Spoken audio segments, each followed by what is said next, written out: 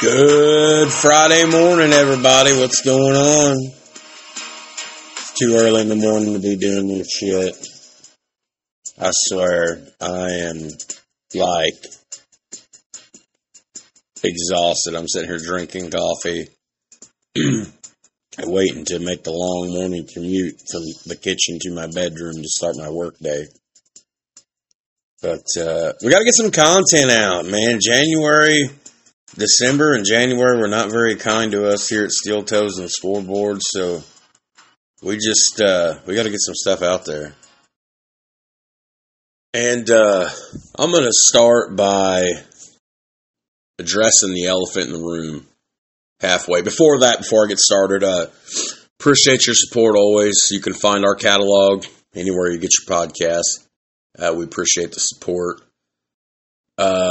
Second of all, before I get started, I've got a fuck ton mess here on my kitchen table. So I'm not busting out any of the nice recording equipment. We are going to do this right off my phone on the Podbean app, which I tend to use from time to time. So this will be a short form episode, obviously. So the audio quality might not be up to par as the normal episode since I'm doing this on my phone, as I've been known to do from time to time, but excuse me, we're just going to have to roll with it. For the next little bit here on Steel Toes and Scoreboards, things might change just a hair. Not going to go into a whole lot of detail other than we will be back running at full speed, at full strength. In the near future, Kurt's had something come up. He's going to be taking just a very brief, hopefully, sabbatical from the show. So unless Ethan can chime in, since he's kind of the third counterpart here, it's just going to be me for a couple weeks, so the format might change a little bit. We were supposed to be doing our first full-length episode this weekend of the year. That's obviously not going to happen now. So I'm going to have to make some minor adjustments to the show. So bear with me as I have proved that, at least in my mind, I can't do this show without Kurt, but we are damn sure going to try, because for whatever, we've not put out hardly any content in the month of January, and we still have hit 100 downloads for the month, over 100, so which means we're still getting listens without new content, which means for whatever reason you guys are sticking with us, and I appreciate that. So and they have no fear, like I said. Kurt's just had a little something come up he's got to take care of. He's going to be away from the show just for a brief little bit, and Puss, I don't know if you'll hear this or not, but I fucking love you, dog. I love the hell out of you. You're one of my best friends, and I love you, brother. And anyways, all right. Let's enough about that. Let's roll on. So it's Friday morning, January 27th, and I'm just going to do an abbreviated Weeknight Chronicles version. Just there's not a whole lot of newsworthy stuff out there, but there is some sports news out there.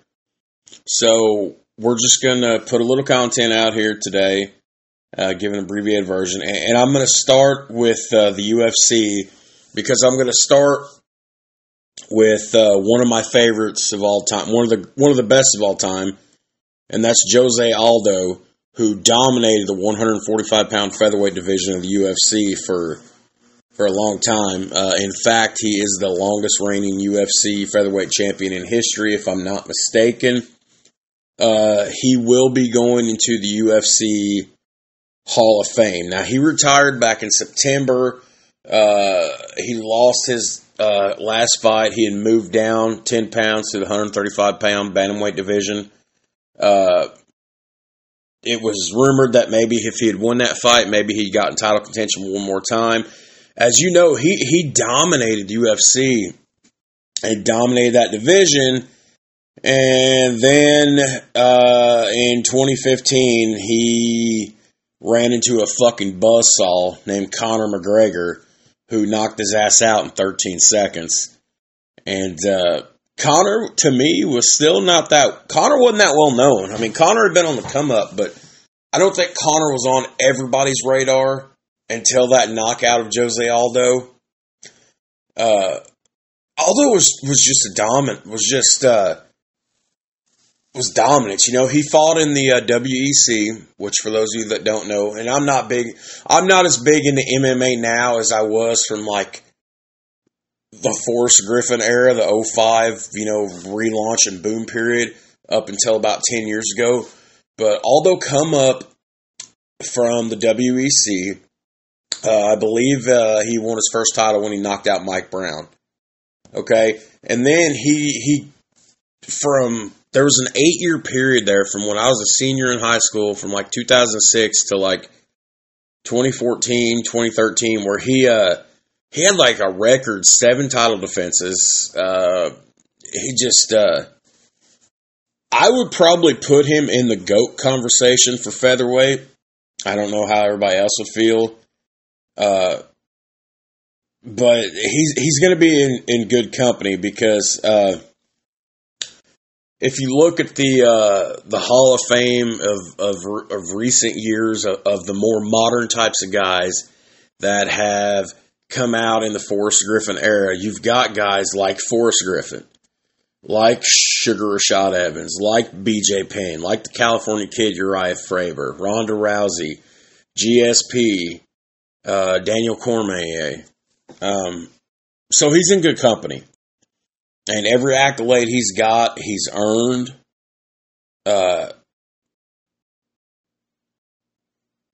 You know,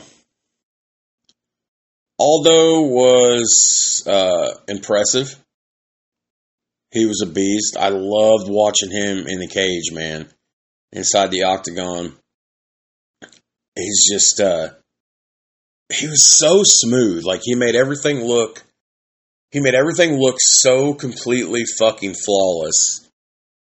And hats off to a great career. You've earned your spot in the UFC Hall of Fame. And congratulations is in order. So, yeah. Now we're going to stick right here for a minute with MMA and UFC. And speaking of Conor McGregor, Conor's in some shit over in Spain right now. I don't know if you guys heard about this. I heard about this yesterday, and apparently the news has come out earlier this week. I just first heard about it yesterday. So Conor is going through some shit over in Spain right now. He's being accused of physically assaulting a woman last summer in Ibiza. I took a pill in Ibiza to show Avicii I was cool. Every time I hear Ibiza, I cannot not think of that Mike Posner song.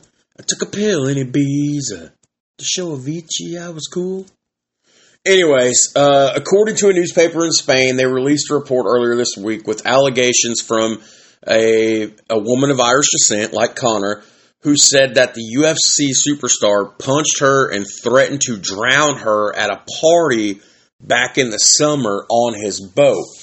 Now, originally this case had been closed wherever it was ongoing. The case had been closed, but a judge recently ordered this case to be reopened after receiving more information about this, for all intents and purposes right now, excuse me, coffee burp, this alleged incident.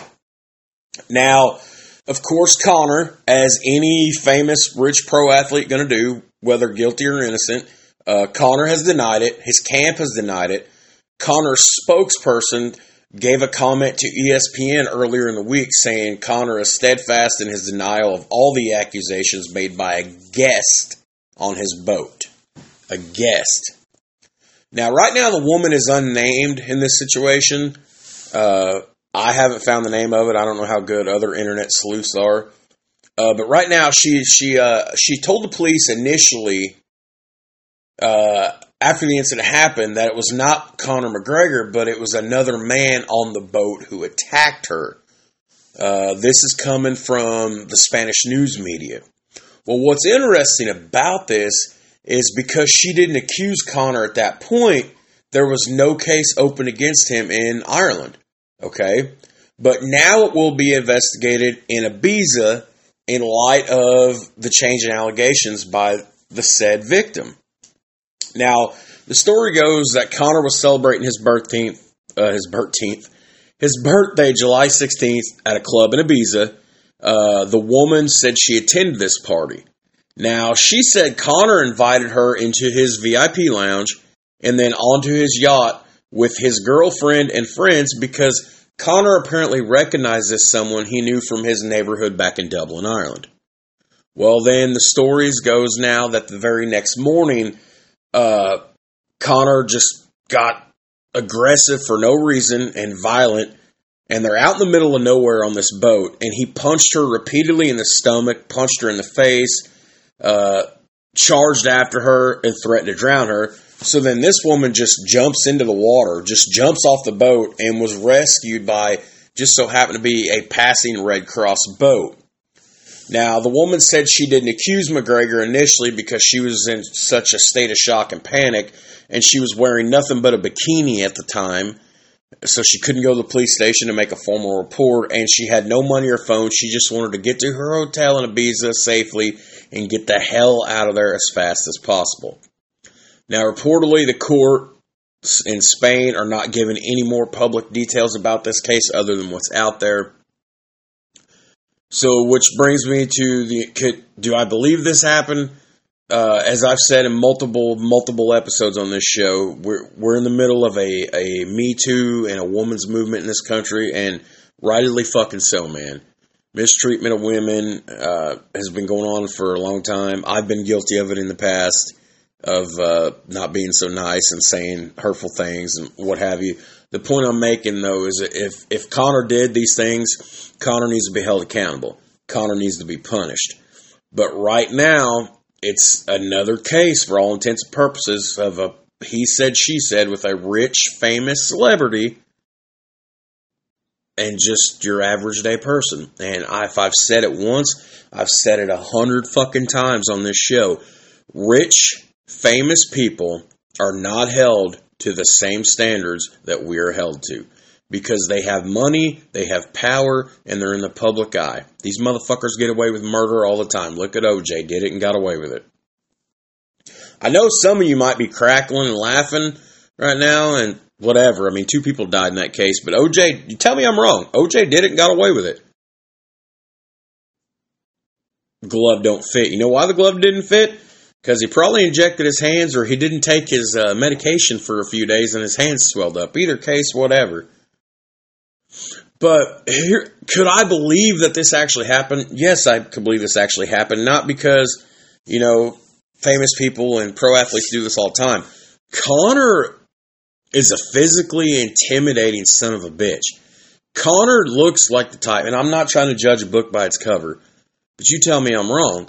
Connor looks like the type of guy that could get so aggressive and just flip a switch like there's levels off in his body chemistry and his DNA makeup. Like he just looks like the type that could be prone to outbursts of violence.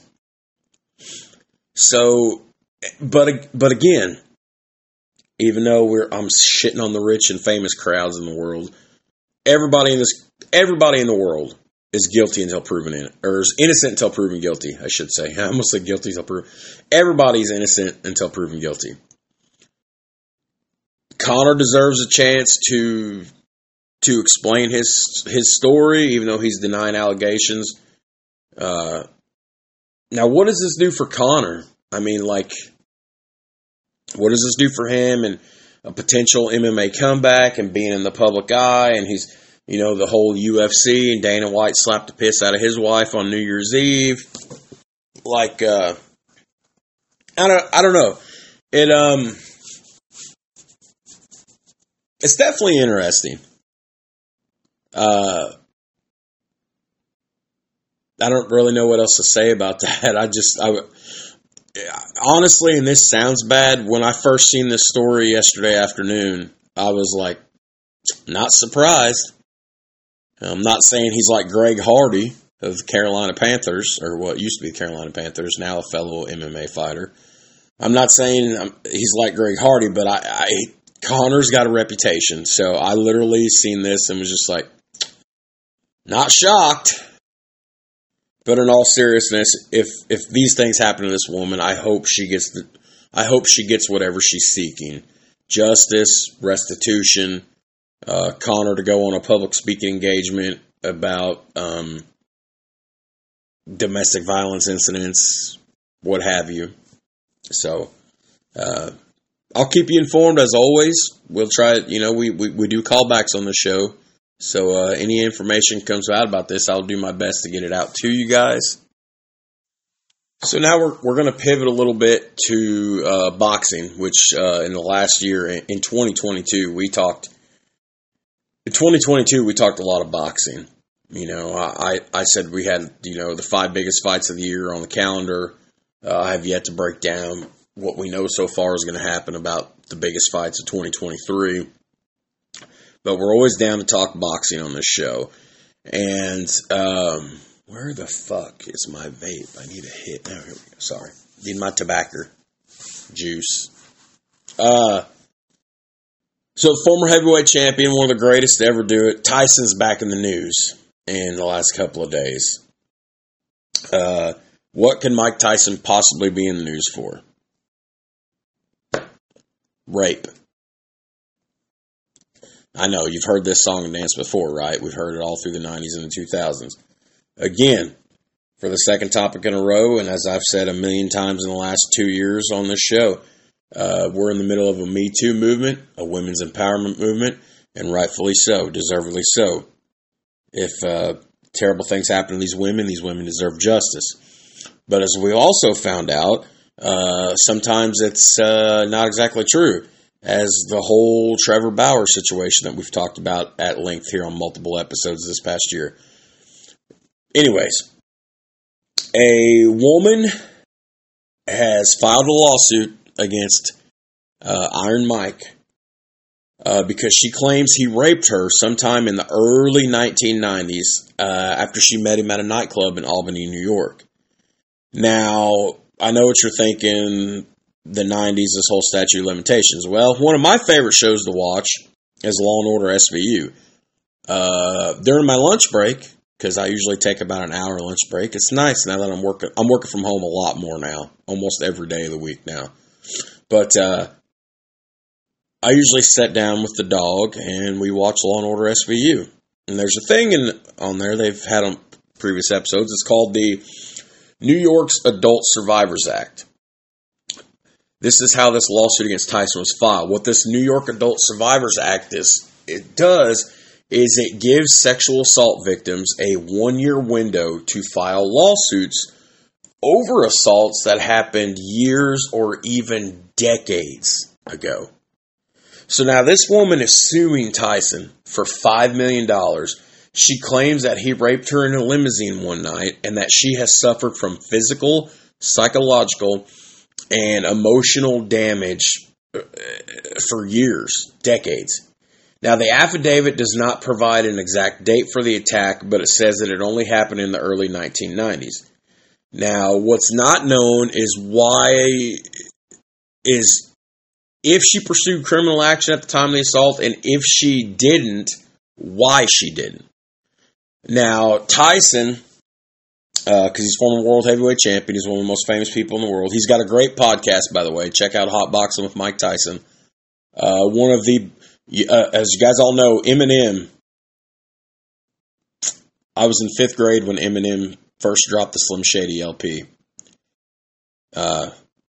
Eminem very rarely gives interviews. You guys know that. Eminem was on Mike Tyson's podcast. That's how big this is. And Eminem very rarely gives interviews. But anyways, great podcast, but that's not what we're talking about. But Tyson's camp has remained silent, as you probably would want to in this situation. Tyson has not personally, nor any of his people have responded to the allegations or will even comment on the lawsuit. Now, the AP said that a comment was sent to the agency that represented him from Mike Tyson. Now, this woman is asking to remain anonymous to protect her privacy and prevent her from suffering further mental harm and harassment, which, okay, understandable. You know, the more your name gets out there in the public, the more people, you know, completely understandable. She said in her affidavit that she got in Tyson's limousine one night, and the boxer, he started touching her, fondling her, trying to kiss her. A direct quote from the anonymous woman said, I told him no several times and asked him to stop, but he continued to attack me, the woman said. He then pulled my pants off and he violently raped me. Now, this woman's attorney, a guy named Darren Silback, said a separate filing from his office investigated her allegations and determined that these are highly credible allegations. And he was unable to comment further on the case. Now, as I mentioned earlier, we all know, of course, I was only 6 years old at the time, so I didn't really discover a lot more about this until the late 90s after it happened. Tyson was convicted of raping a beauty pageant queen named Desiree Washington on February 10th, 1992, and that's when he served 3 years in prison, got out in 95, the big comeback, the Holyfield fights. Robin Givens, who was married to Mike Tyson, wonderful lady, she said in divorce papers that their late 80s marriage was, how you could best sum it up, was Mike was always capable of unprovoked rages of violence and destruction. So, I don't know what this happens to Tyson's career. I don't know what he does here. He's 56 years of age, 57, 56, 58, somewhere in there. I don't know what this does for his PR. I don't know what this does for his reputation. All I know is, still to this day, he's a bad son of a bitch. Again, here's another one of these situations where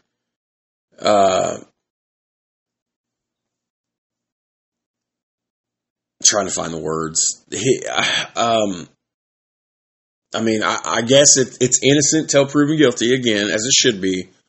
But here you have a case where, innocent till proven guilty, but this guy has a proven, convicted, sentenced to prison history of doing the same actions that this woman has just brought a lawsuit against him for in the amount of $5 million.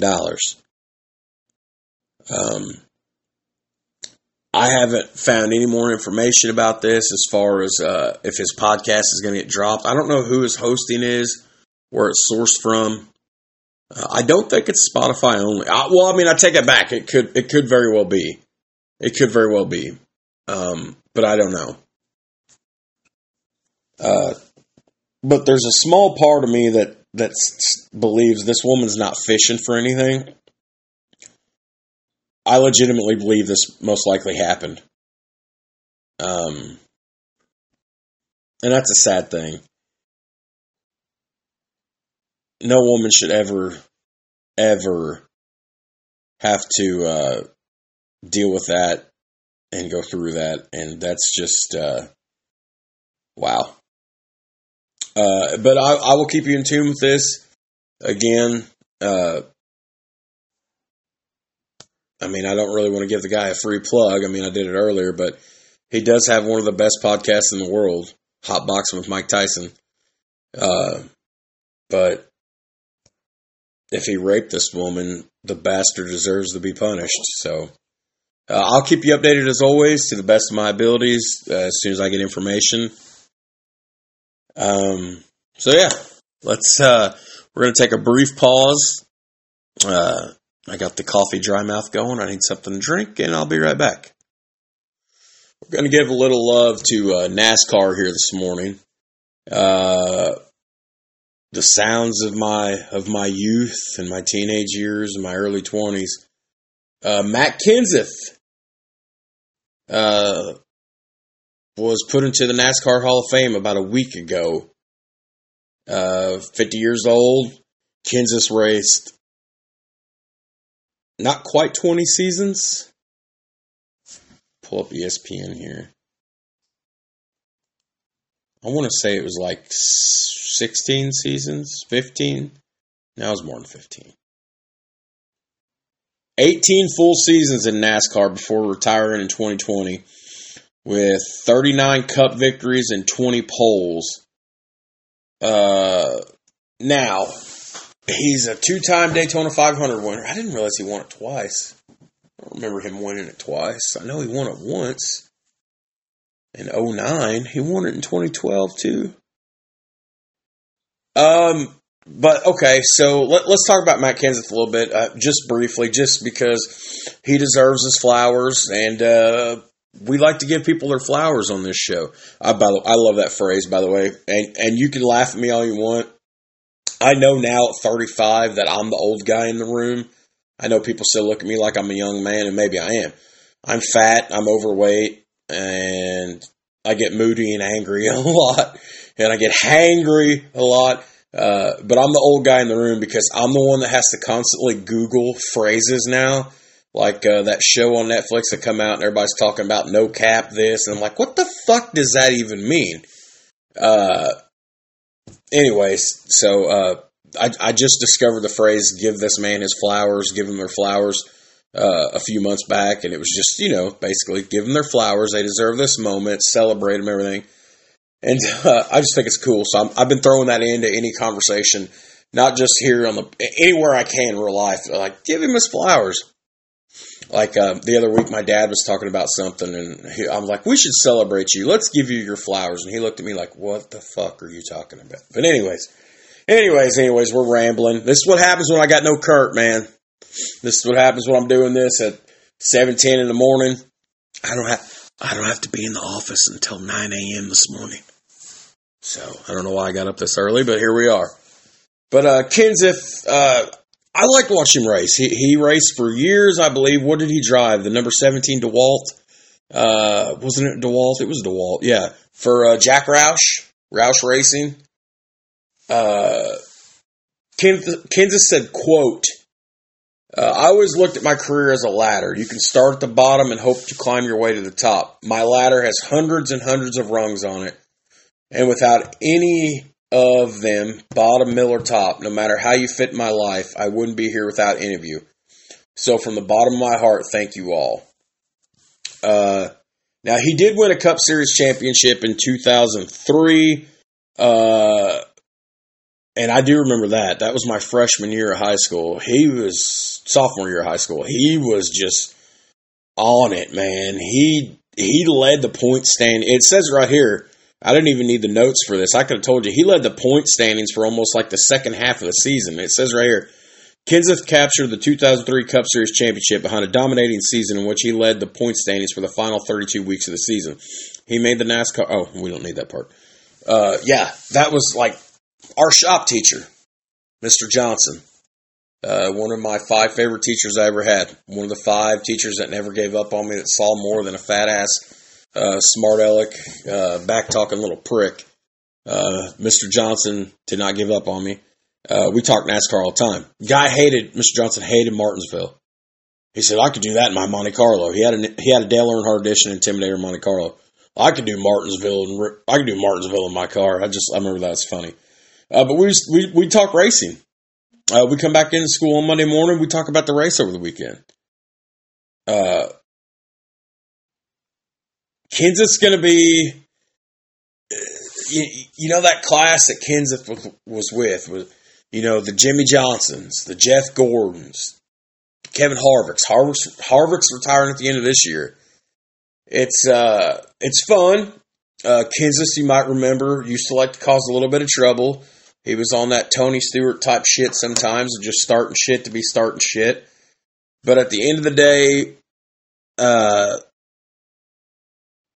he was a good guy, exciting driver to watch, and congratulations to you. Little applause. Congratulations, Matt Kenseth. Here's your flowers. Little shout out on our podcast that you'll never ever hear. But I love talking NASCAR. And let's move forward. So this next bit of news here, is absolutely fucking crazy. I mean, absolutely crazy. How many of you remember Indiana Hoosier and Pittsburgh Steelers wideout played in the Super Bowl against the Seahawks? Antoine Randall. This is me pausing because I'm in my mind. I'm visually counting hands. So you guys remember Antoine Randall? Okay. Did you hear about his younger brother, former Wisconsin Badger, Marcus Randall?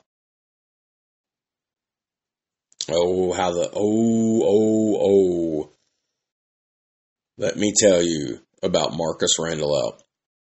So, earlier this week, Marcus Randall was convicted of 2 counts of first-degree homicide and a slew of other charges that dated back to February 2020 shooting deaths of 2 women. Okay?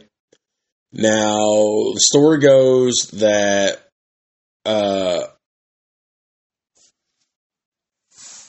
so let me think how to start that. So there's 2 women, and I'm going to butcher at least one of their names. There's 27-year-old Brittany McAddery and 30-year-old Sierra Winchester. Okay, maybe I won't. That is a weird way to spell Sierra. Okay, anyways, I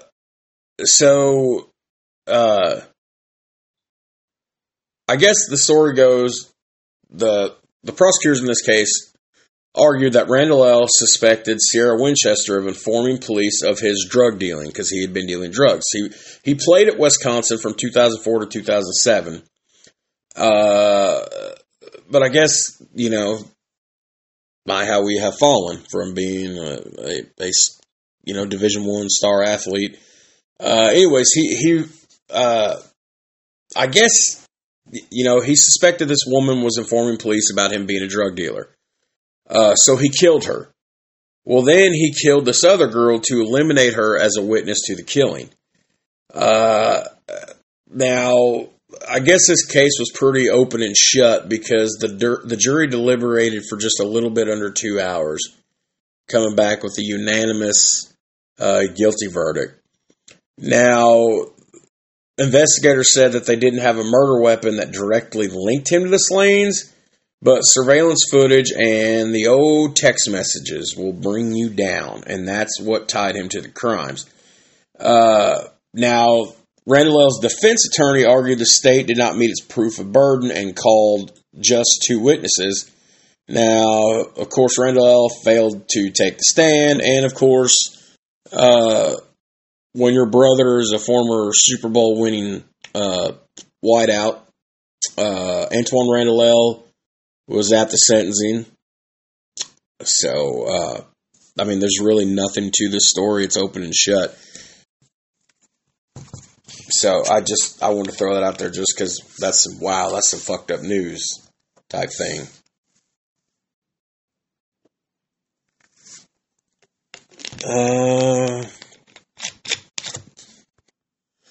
So something we talked about so many times this past year.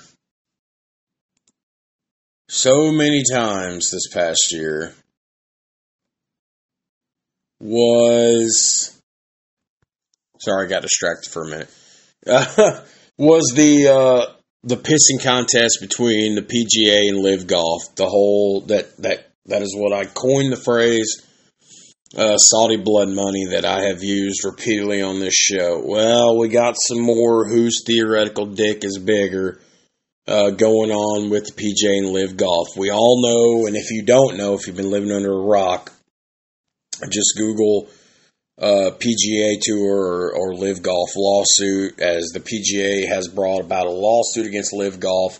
Well, the PGA Tour has now upped the ante on this, and they are now adding basically the Saudi blood money to the lawsuit. What I mean by that is they're adding the PIV, the Saudi Arabia Public Investment Fund, the PIV. They are adding the PIV to this lawsuit, as well as the fund's governor, a guy whose name I cannot fucking say, Yasir Othaman Al-Ramayan. We'll just call him Yasir. They're adding this. Now, This was filed earlier this week. It was a motion for relief filed in the District Court of Northern California. The attorneys for the PGA Tour have argued that the recently produced documents from Live Golf confirm that the PIF Fund and Yasser have played an active role in causing golfers to breach their contracts with the PGA Tour by joining Live Golf. Now, I'm going to read a little bit of a long quote here from the lawsuit. As set forth in the existing counterclaim, Liv has intentionally and knowingly caused these players to breach their contractual obligations to the tour by misrepresenting tour contracts, inducing these breaches by offering highly lucrative contracts that make it impossible for players to comply with their tour contracts, and providing extensive indemnification and hundreds of millions of dollars to compensate Liv players for these breaches. PGA Tour attorneys continued by stating, quote, recently produced documents confirm that PIF and Yasser have played an active role in orchestrating these breaches for their own benefit and are equally liable for the harm they have caused the tour. Now, this goes back to August when several players had been suspended by the tour for competing in Live Golf tournaments, filed a federal antitrust lawsuit, which we talked about this antitrust lawsuit in one episode this past summer. We talked about it at length. It dominated 3/4 of the Weeknight Chronicles episode. Okay, so then the PGA Tour filed a countersuit alleging that Liv's interfered. Now, the PGA Tour's lawyers wrote Tuesday in the motion that Live Golf, which is being funded by the PIF, was the result of a plan known as Project Wedge, which was designed to, quote, provide a roadmap to taking over professional golf as part of the Kingdom of Saudi Arabia's Vision 2030. Saudi Arabia's sovereign wealth fund is reportedly worth $620 billion, which, call back to just a couple of weeks ago when I did a weeknight. That's how they could purchase WWE. They could buy out Vince McMahon. They've got the money. I mean, that's neither here nor there, and we got some Vince McMahon news later on playing in this episode. But basically, the lawyers for the tour are alleging that Live Golf's subscriptions and shareholders agreement, which they was able to ascertain through the discovery, which, is a viable part of any lawsuit, is in their words, this is a direct quote, this is a linchpin which demonstrated that the public investment fund's total control over Live and established that any Live contract with a player requires authorization by the public investment fund. So, and I'm not going to go through this anymore. There's a lot more to this article, but it's growing every day. Like I said in I don't know what episode it was in that I said it in, but this has been one of the biggest stories in sports all of last year, and it's going to continue to keep getting bigger. I don't care how you want me to phrase it, how you want to phrase it, what's politically correct or what's not politically correct. This has been nothing more than a contest between whose dick is theoretically the biggest, Live Golf's or the PGA. Greg Norman's not backing down. So for those who don't know, Greg Norman, he's won a couple majors. He's a 2-time Open winner. He's basically the face of Live Golf, even though he's running the show. He's not backing down, and his financial backers obviously have more money than the PGA. They're not backing down. How long this goes on? How long this continues to go on, I don't know. But there's nothing ever wrong with competition. Look at me getting another pro wrestling reference in. Eric Bischoff said it best. He wrote a book. Competition creates controversy. Controversy creates cash.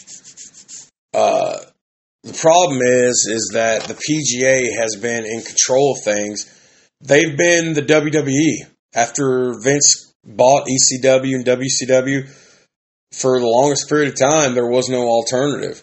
Even when TNA was just first getting started, TNA didn't become even close to a credible threat for 6 or 7 years.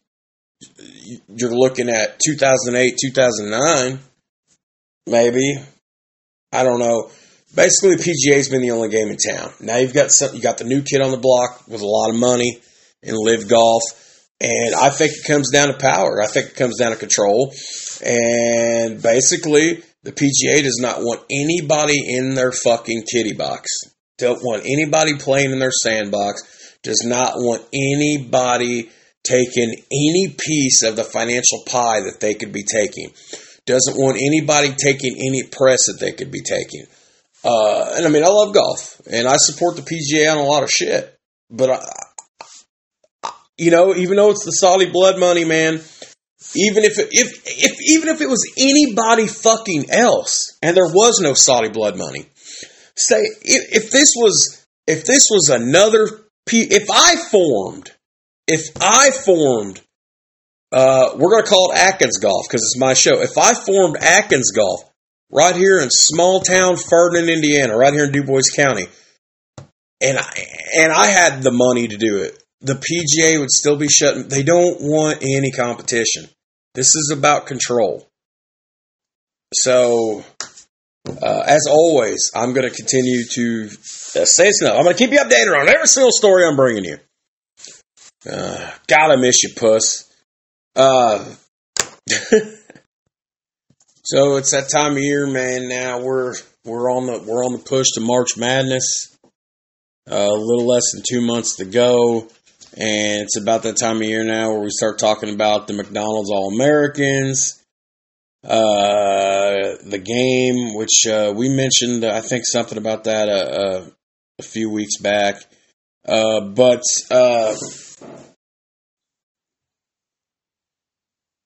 this game is going to be headlined by Bronny James and Calipari, man. The Saban of college basketball, even though he don't have as many championships anymore. Calipari, it ain't about Saban winning championships. It's about Saban putting guys in the NFL. It ain't about Calipari winning championships anymore. Fuck, they ain't won one in 10 years. It's about Calipari putting guys in the NBA. Well, this upcoming McDonald's All-American class is headlined by Bronny James, and there's 4 Kentucky Wildcat signees in the top 10.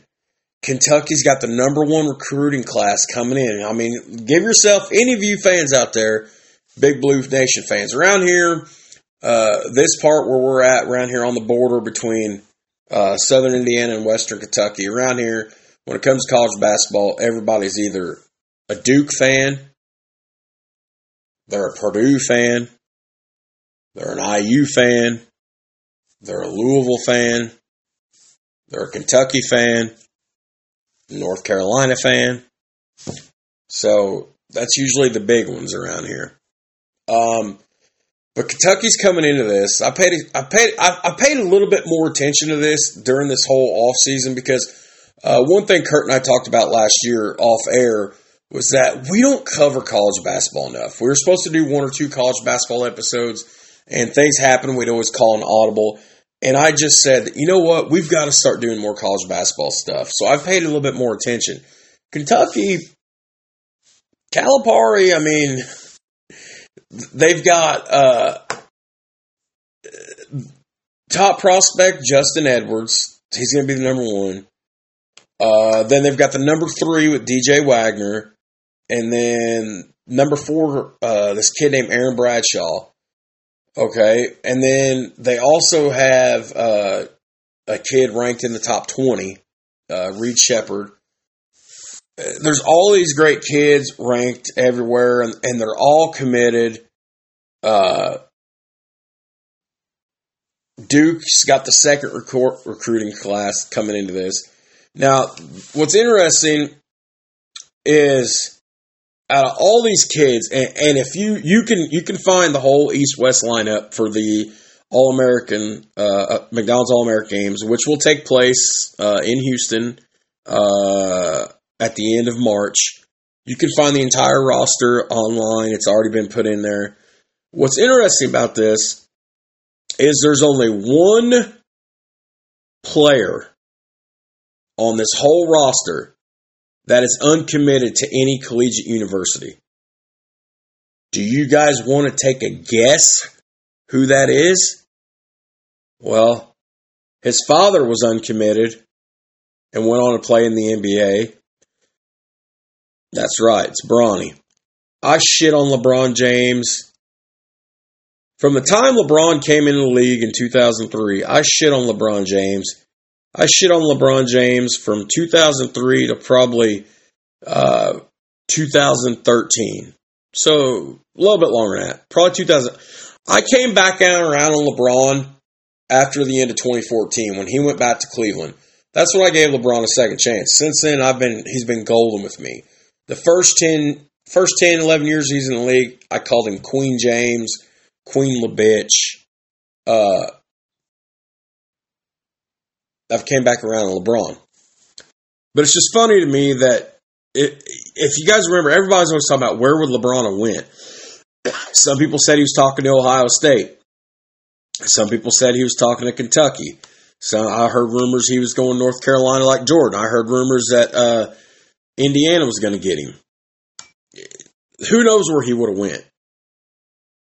But Bronny's doing the same thing.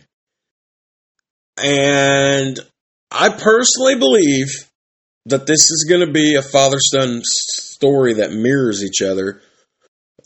Because I've been telling my friends for the last 2 years, which, as you guys know, what I mean by 2 years is Bronny has really started to come into the sports news in the last 2 years. His last 2 years of high school, he's really started to get into. He's talked about in some play. I believe he's going to be just like his dad. I believe he's going straight into the NBA, straight from Sierra Canyon. He's not going to college. If I'm wrong, I'm wrong. Fine. I mean, it's just I'm just a fat mouth podcast host on a podcast that, ballparks 100, 200, 300 downloads a month, depending on, how nice you guys are. I don't see him going to college. That's just me, though. It'll be interesting to see what happens.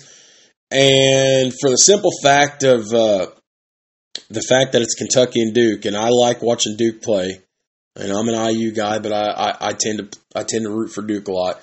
Because of the fact that it's Kentucky and Duke, both with the number 1 or number 2 ranked recruiting classes, and because it's Bronny, I'll definitely check out the All-Star game, the McDonald's All-American game, for show. I watched it in 2003 with LeBron and Wade and Carmelo and all those guys because I'm a huge Carmelo Anthony guy. So I watched it then, so why not watch it 20 years later? Why not watch this 20 years later? So, I'm going to shift now to a little bit of Olympic news. The Olympics go down in Paris next year. So, the International Olympic Committee, the IOC, the governing body for the Olympics,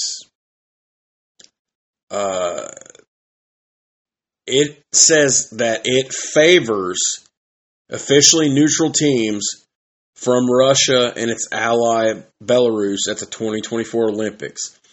This news comes despite the other day Ukraine being vehemently against Russia and Belarus being involved in the Olympics.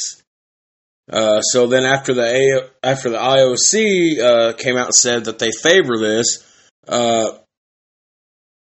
Russia and Belarus got invites to compete at the games, at the Asian Games, which is an Olympic qualifier. So Russia typically in the Olympics in the past has competed as part of Europe, but it's got a not so good relationship with a lot of those countries set to host the qualifying events. Russia and Belarus were barred from almost all international competitions in Olympic sports following the invasion of Ukraine last year.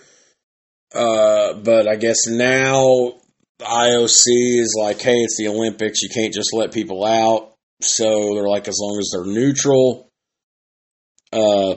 Excuse me, coffee burp. So I guess now they're going to... I didn't really dig a whole lot into this. I just,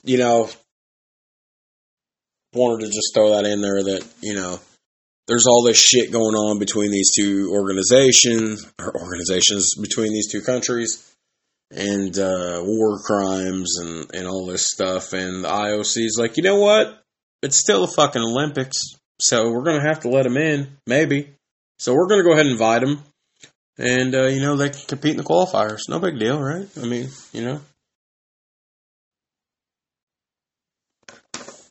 take that for what you will. So I think where I'm going to end the show at this morning is we're going to talk about some Southern Indiana local, Dubois County local news, and that's our native son, Scott Rowland, made the Baseball Hall of Fame.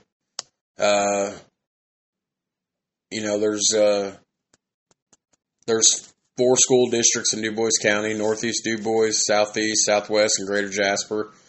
Roland, I went to school and I grew up and lived in the Southeast District. Roland, of course, went to Greater Jasper Consolidated School District. Jasper is the county seat of Dubois County. It's the biggest city in the county. For those of you that don't know, Jasper's a town of a population around 15 to 20,000. Last time I checked it on the census a couple of years ago, right around 15, 20,000. That's the biggest city in the county.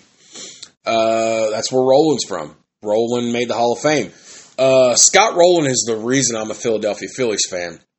As we've all know, my love for sports is well documented from the early age, and it was the two biggest was professional wrestling and baseball. And I joked that pro wrestling was my first love, and it probably was, but also it's running neck and neck with baseball. I was 8 years old, 1995. The first time I heard about Scott Rowland, I was playing baseball, and I realized that this is somebody that lives in my county. He plays for the Phillies, and then I started watching the Phillies. I got enamored in Phillies culture. I became a Phillies fan. I've stayed a Phillies fan. Even while Scott Rowland moved to teams around here that most people support. For those of you that don't know our area, everybody in this general area is generally either St. Louis Cardinals fans, because you can be in St. Louis in 3 hours. Cincinnati Reds fans, you can be in Cincinnati in 3 hours. Everywhere in the country, everybody's got Yankees fans. And, of course, the Cubbies fans. Those are generally the biggest around here.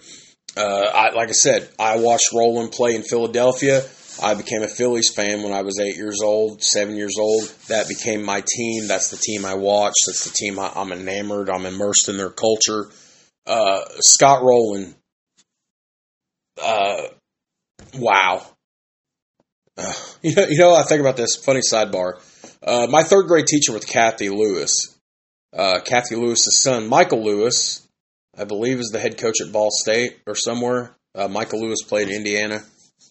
We got a lot of kind of sports stuff in our area. Anyways, not important. I just don't know why I threw that in there. Probably because I'm running on 2 hours of sleep and I'm sitting here. I got another hour to kill before I have to actually be in the office this morning for my meeting. But Rowland would go on to play for the Cardinals, then the Reds. He also played for the Blue. Actually, he made a pit stop for the Blue Jays in between the Cardinals and Reds. Did he? Hey, somebody who's a Rowland expert, give me some intel, give me some feedback. I know he made a pit stop in Toronto too, but was that after the Reds or was that in between the Reds and the Cardinals? Anyways, I know he's a 7, 8, 9-time All-Star.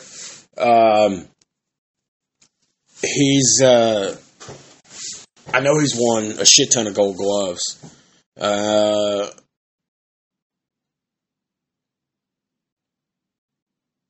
They won the World Series. He was with the Cardinals when they won the World Series in 2006, so he's a World Series champion. I think this is awesome. Before Christmas, so At Christmas, I got the kids an Xbox Series X.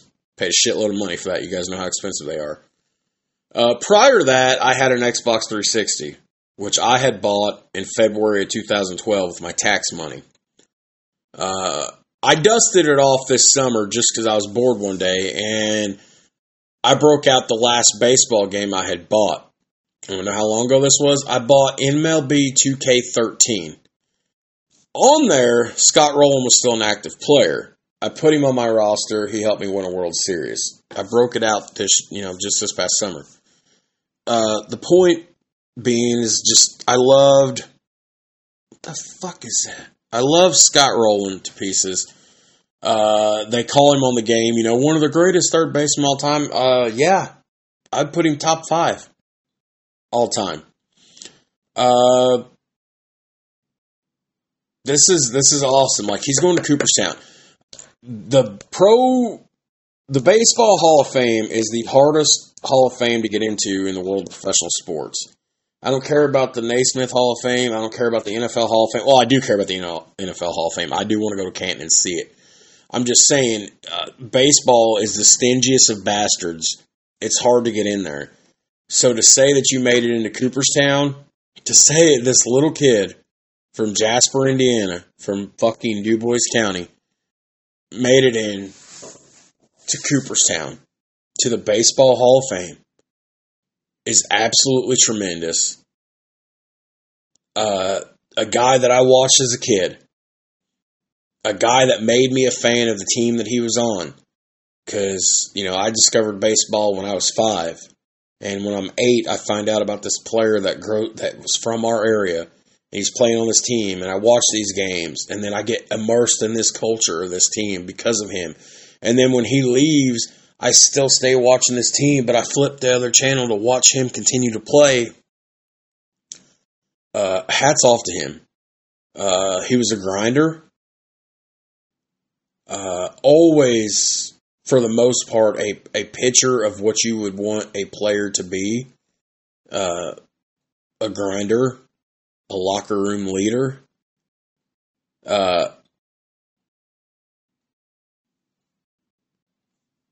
And what's cool is Roland's comments this week. He said, quote, "There was actually never a point in my life when I thought I was going to be a Hall of Fame player." Scott Rowland got 76.3% of the votes. Now, I'm not going through all this because it's sitting right here in front of me and it's a lot to go through. But I encourage you. I really don't want to go through it, guys. For those of you that wonder how the Baseball Hall of Fame works, it's a process, and I would suggest you do your research.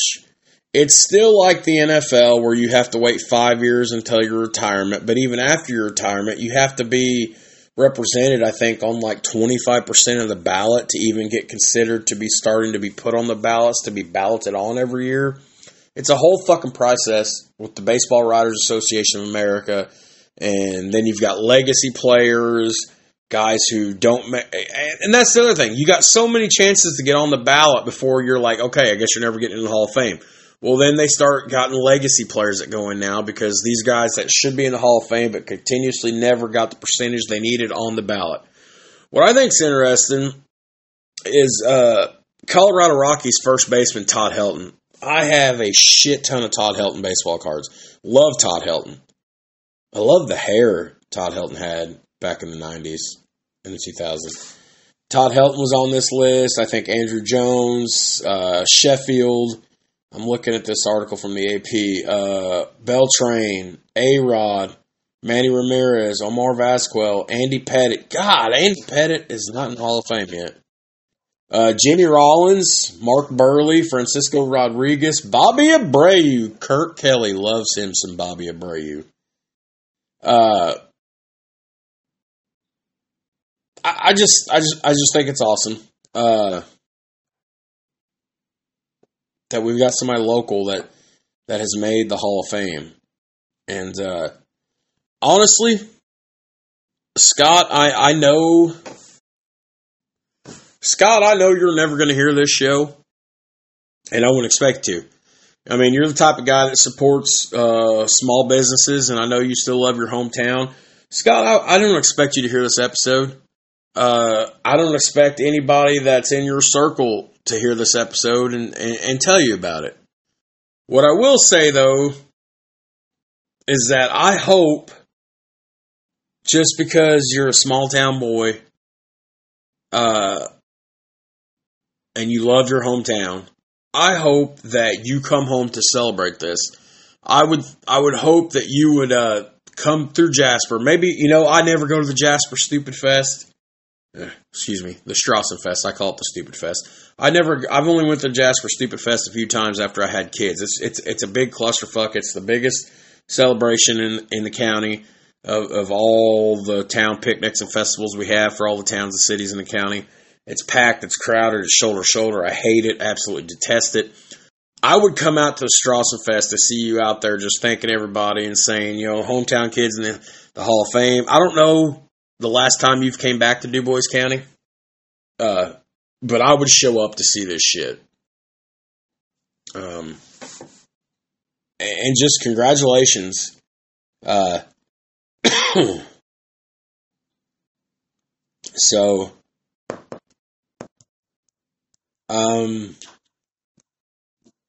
Congratulations.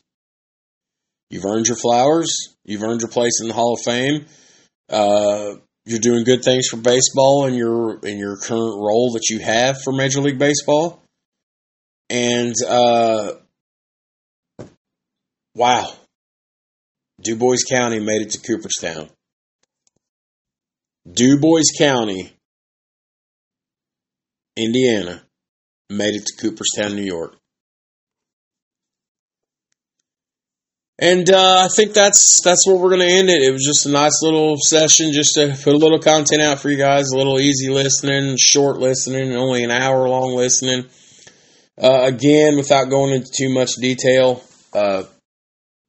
Kurt's taken a very brief, hopefully brief, sabbatical from the show. Kurt is not retiring from the show. Kurt did not quit the show. Kurt's just got some stuff he's got to deal with.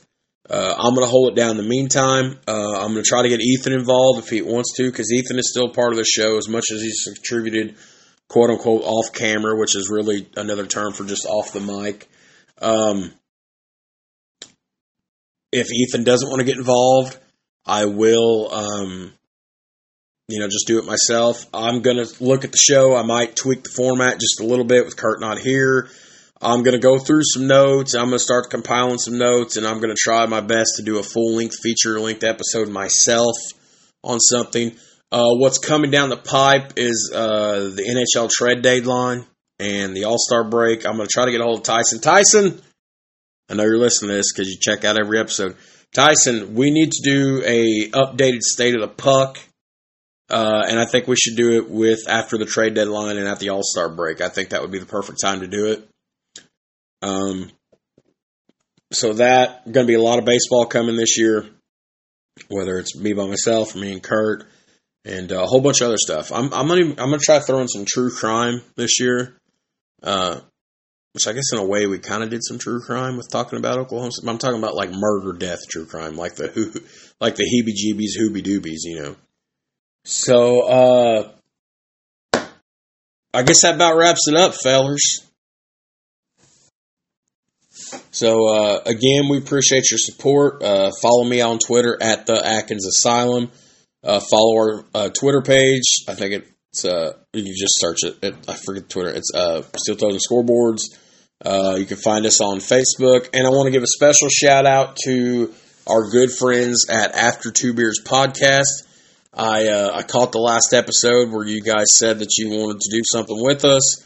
And we're still down for that. I know we're supposed to get together every quarter, weather permitting, everything. This is about the time of year where we're supposed to be getting with you guys from our last visit, January, February. So I'll be in touch. Guys, go give our friends After Two Beers Podcast a like and a follow and a listen. And check out Kokomo, Indiana's version of Joe Rogan, the Taking It Too Far podcast with my buddy Adam Nelson and his crew. They are a lovable bunch of fucking degenerates. let me tell you, a lovable bunch of fucking degenerates. Can't wait for a collaboration with them. And, yeah, that about wraps it up, guys. So, for Kirk Kelly, I love you, dog. My best friend, my co-host, my tag team partner. For Kirk Kelly, I am Jared Atkins. I hope you enjoyed this brief week morning Chronicles episode. Steel Toes and Scoreboards. And we will catch you next time.